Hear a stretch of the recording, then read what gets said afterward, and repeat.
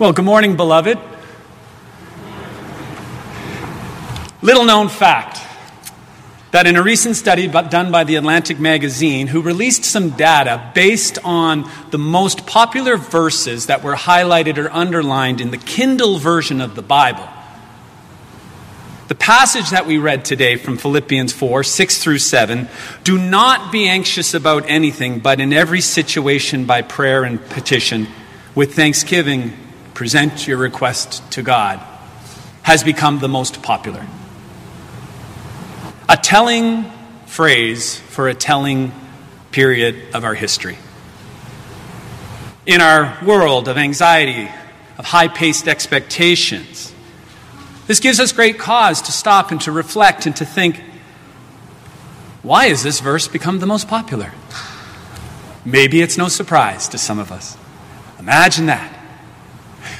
By the way, for those of you who don't know who I am, my name is Colin Ward. I'm a teacher. And guess what my anxiety is all about this week? Imagine that.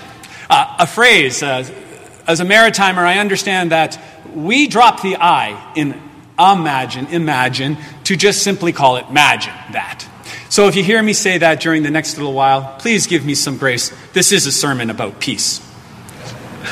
I hope that you will take some time today to self-examine your own imagination as it comes face to face with your walk of faith. This is an invitation to us all. Ryan likes that phrase, y'all.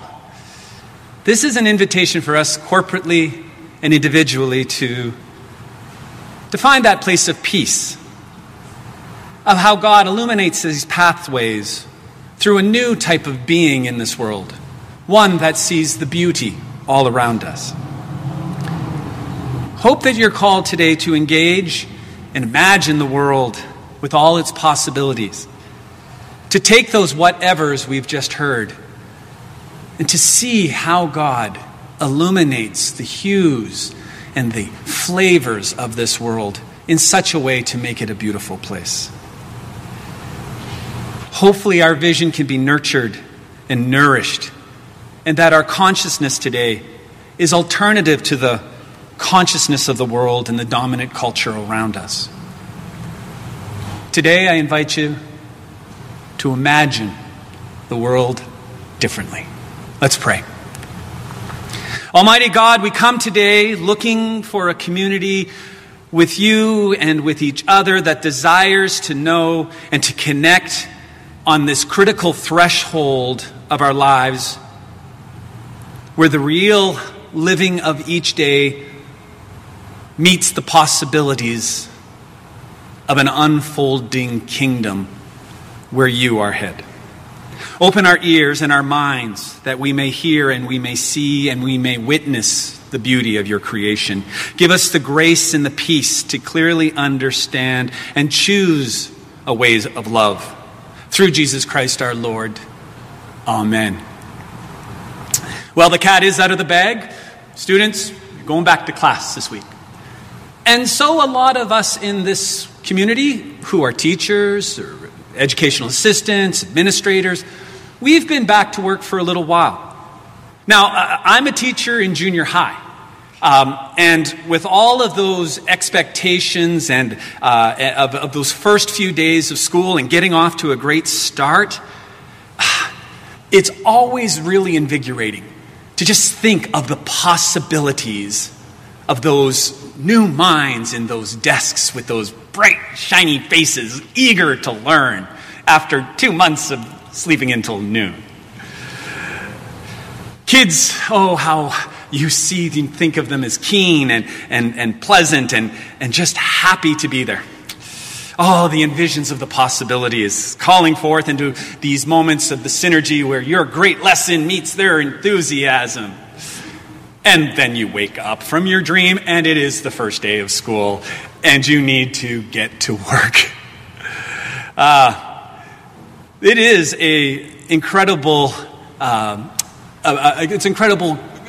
it's an amazing thing to dream and to think of those possibilities. And in all seriousness, there are so many exciting things that happen There's more mystery to it unfolds throughout those first couple of weeks that we get to live in, and it unfolds itself to find out how the year will be and all of the blessings that will come with it. One of the great things I get to tell my students at the beginning of each year is I use that metaphor of being actors in God's great drama, or artists, if you will. They're constantly in that idea of shaping and building upon that canvas, which is the world and the society in which they are. They have the ability to impact and to leave an impression. They can use their imagination to envision new possibilities for themselves. And in those years, and Jeremy will definitely, back me up on this, right? These are incredible years to be a part of their lives, yeah. Somewhere along the lines, those dreams of youth disappear. And maybe now I speak to some of us who are older. The imagination sometimes becomes, if you will, less important. Dreams are not necessarily seen as something that is the most essential part of our way of being. In fact, dreams, these sophisticated, imaginative texts that are full of symbolism and figures and allow for a certain amount of drama to unfold, somewhere along our lives as adults, we forget to pay attention to them. For some reason other than feeling maybe silly about them, or possibly being thought that these are not meant for adults, the adult world, the imagination isn't seen as important. But imagination is our capacity to have and to create and to move forward in meaning making in this world. We are actively involved in receiving and shaping the world around us when we engage in our imagination. An engaged learning experience, as any teacher will tell you, is one that is full of curiosity, one that is full of engagement. But naturally, it starts with the pursuit of looking for something more. Now, today, what I would love for us to consider is that something more that will bring what Dawn has mentioned and what we've read about, that peace that we seek, or that joy that we seek. That more is beauty. An engaged learning experience will bring beauty into it. If the imagination of a student isn't activated by something that curiosity longs for, creativity, beauty, student will become bored. Student will check out. Student will find the lesson dull. Our spiritual imagination is the same way. If this humdrum of a life of routine has become dull, will we really engage in something new? Over the past few weeks, we have explored the book of Ephesians. This cosmic work of God that Jeremy started back in July and finished last week with Joyce is this unfolding of how God, if you all will understand, we need to get along with each other. But it was so much more than that. That complexity of that cosmic work of redemption in our lives, leading up to this present moment and beyond, should inspire our imagination. It draws us into this, both being awestruck observers of God's goodness, but active participants in God's great drama. Now that sounds like the work of an artist. We are called to reimagine. We are called to refocus. We are called to reset some of those things frequently as we move forward into these greater themes of living in grace and peace and joy, and to experience a flourishing and exuberant life. Joyce, to mention last week, Joyce invited us into a contemplation in one of her last few sentences of her sermon. And it resonated with me, and I do want to come back to it, and some of us will remember it. There is truth and beauty along with social and personal complexities in this thing called Christianity. And Paul's words to the Ephesians leave us to consider how our moral and social responsibilities play themselves out in the world. How do we imagine ourselves being in the world? Well, we know that in Ephesians, and again here in Philippians, we do have some of this unfolding of what Paul is telling those communities gathered there. Here are some things you need to do. After a few weeks, of course, of that in-depth study, and as we look into some of this design that Paul is putting, we experience something called the human condition. The fact that it is hard to do. And that word that Joyce brought to me, and I've heard in others, I think Don used it a few weeks ago too, is that complexity. How do we live into that space? And not become confined or trapped by some of those dominant narratives of the world. Paul's letter of Philippians, they share some of those themes. How are we all living like Christ? How are we seeking that one mind? And that's repeated over in the book of Philippians, like be of one mind. We read it today. It's in other places. Answering the call to live in this in-between space where the appreciation of truth, beauty, grace, peace is both a corporate and individual responsibility. Here's something about the book of Philippians that's a little different than the book of Ephesians, which probably is better compared to the book of Colossians. But the book of Ephesians, written to the persecuted community of faith in Philippi, was mostly Hellenized, but Latinized, Greeks. Was mostly predominantly Greek-oriented with very little reference to a Jewish synagogue within its neighborhood, within its community.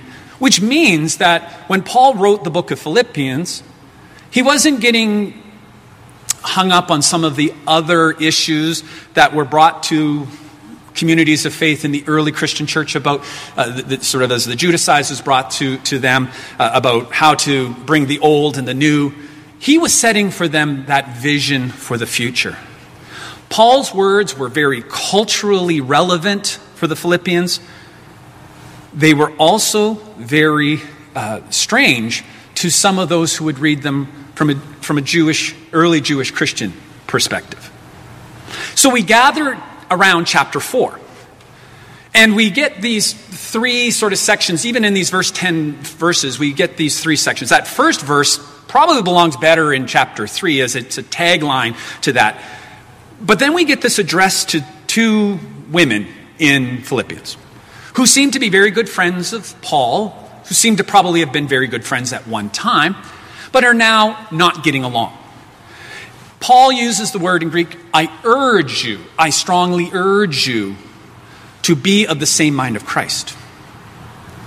Throwing in another example of we are on the same path. We are moving in the same direction.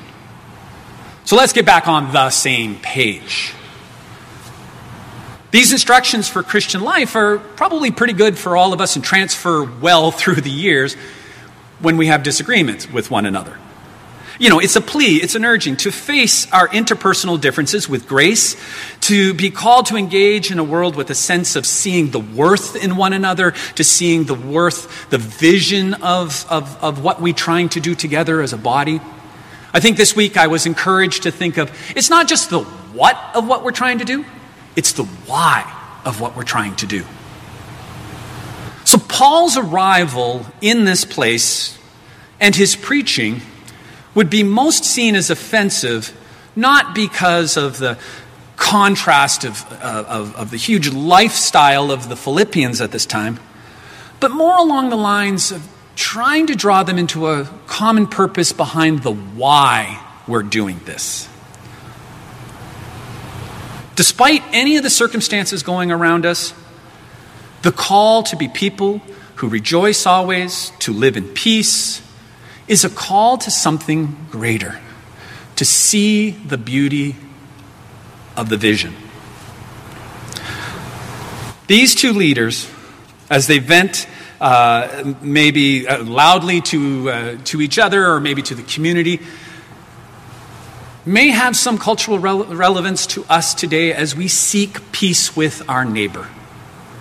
How do we as a Christian body seek to be of the mind of Christ? Paul goes on in the next verses, like I said, those 3 sections, there's 3 sections in those 10 verses. As he moves past that Paul, the next section is that famous piece that we talked about, the underline. This is how that maybe you should approach life. And we get those incredible words. Be anxious for nothing, but in all ways with prayer and supplication. Bring your request to God. And then later in those verses at the end, 8, 9, and 10, he starts this list of whatevers. And these whatevers are a call for us to see the world differently. Not to put them up as these incredibly unreachable goals or virtues as the Greeks would have known them. But whatever we see, the truth, that honesty, when we see these things, we see beauty.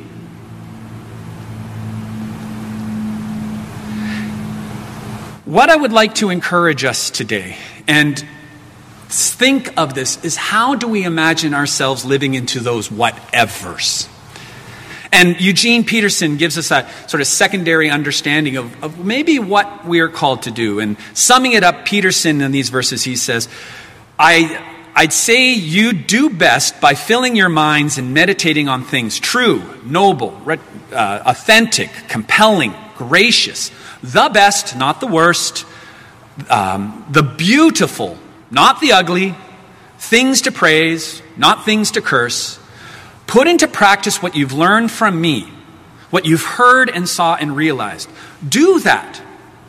And God, who makes everything work together, will work you into the most excellent harmonies. Oh.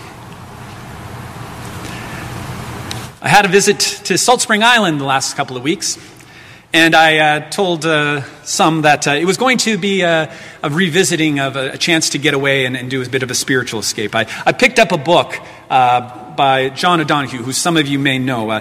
He's a Celtic poet, Celtic philosopher who passed away some 12 years ago now. But John O'Donohue wrote this book, and the title of it is called The Invisible Embrace Beauty. And as I was reading it, and sort of binge watching a few of the sermons that I had missed over the weeks, it struck me as that common theme that we all have is to live a life that is full, to imagine the possibilities of a full life, but also how hard it is for that. In this book, Beauty, he noted that the Greek word for beauty, kalan, which is used as both not just an aesthetic reference of how beautiful that thing is in our common use, but a moral concept, a virtue. It's also rooted in this idea of kalein, which is a word that is rooted in the word calling. For many Greeks, they would understand it is the call to see beauty in the world. This notion of calling, and in my own curiosity, I started to explore this question. Do you think Paul was speaking to the community of Latinized Greeks in Philippi who quite understood that when he said whatever is true, whatever is noble, whatever, understood that it was to seek and to search for these things in the world, to imagine how they will make a difference? To me, it started to unravel a path again to this inward and outward journey that we talk about here at First.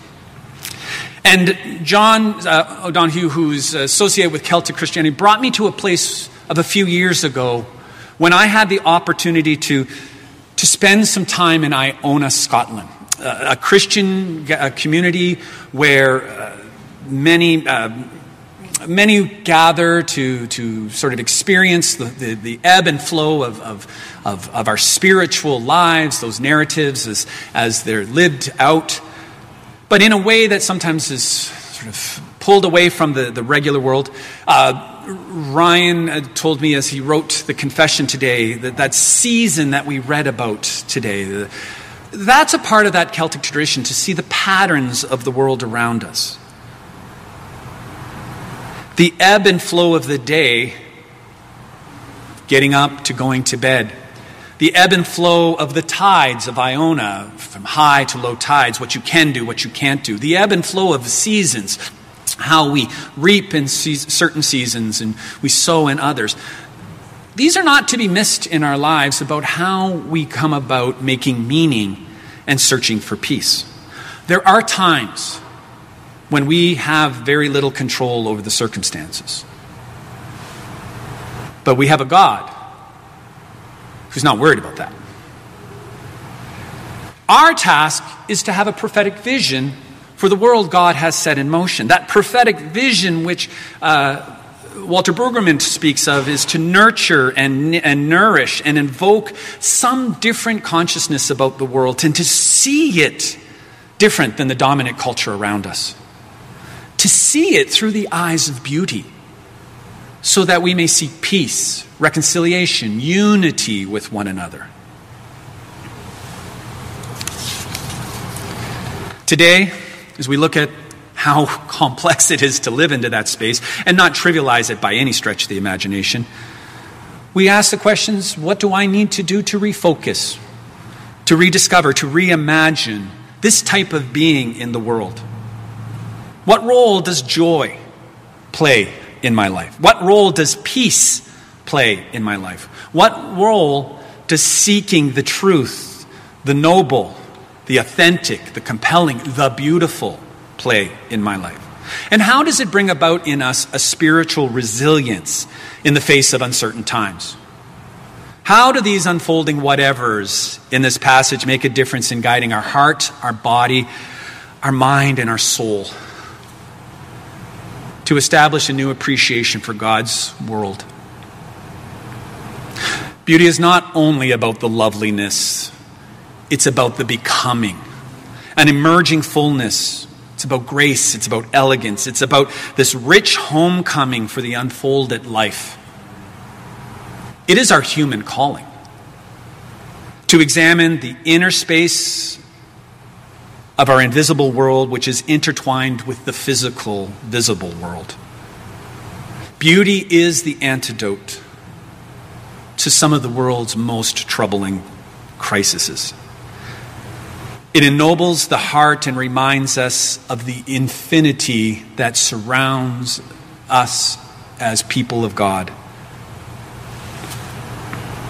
Again, back to the Iona community, in my own life, it realigned myself with that spiritual journey, that it is important to do both. To be in the world, but also to be reflective. I guess it's a mystic way of being, if you will. A time on this small Scottish island where sheep roam freely and tourists take tons of pictures. But we come as people of God with a necessity for reflection, for slowing down. For years, many of us may have lived our lives in this walk of faith as it is a performative or a prescriptive type of faith. I don't think that's the modus operandi for us. The spiritual appearances that many of us may have been brought up to kind of live for is not necessarily God glorifying. Many have said the most glorifying thing that a human can do to glorify God is to live the life God's given us fully. It's not piety or some sort of spiritual religiosity. It's not a glamorous life that we're called to try to project. No. It's that symmetry between that inner and outer self. It's that need sometimes to draw back in our own lives, find a balance of inner space. Or as Paul would say, whatever is true, whatever is pure, focus on these things. It is a time for reflection. It is a time for being an artist who imagines the possibilities of the world around us. Maybe it's discovering new rhythms for your day. Maybe it's discovering new patterns, revisiting stale habits, and trying to speak into them a new life. I want to share with you one challenge as we leave today. Think of some of these places where your life may have become more obstacles might be there than you prefer. Maybe those places that are cumbersome. Maybe those places that are confusing. I invite you into a week-long reflective process. Now, for some of us, that might be journaling. For some of us, just might be getting quiet. For some of us, that might be discussion. But a week-long process of trying to see the beauty in those things.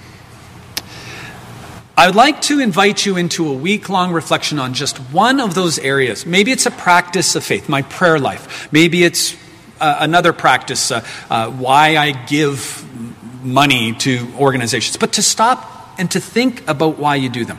To dwell in them. To think on them.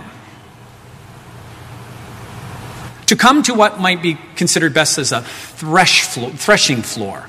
To try to separate just the practice, the what, from the why. And for a week to meditate on that.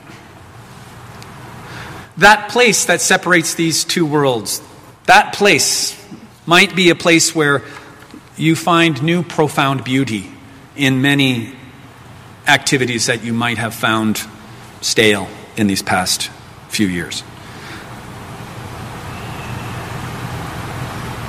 The question at all the heart of this is, where is God in all of the things that we do? The glory of God is the human being fully alive. Some of us will understand this best maybe, and in some of our traditions, from an old confessional piece, maybe the Heidelberg Confession. What is our comfort in this life? That I am not my own, but belong body and soul, in life and in death, to my faithful Savior, Jesus Christ. This is my challenge for you, is to live in that space, knowing that there is purpose. But the call is to reimagine these things anew, to see the big, beautiful world that is before us. And that prophetic vision again, to nurture and nourish, to invoke a consciousness that is different than the world around us. That is what we're called to do. Imagine that.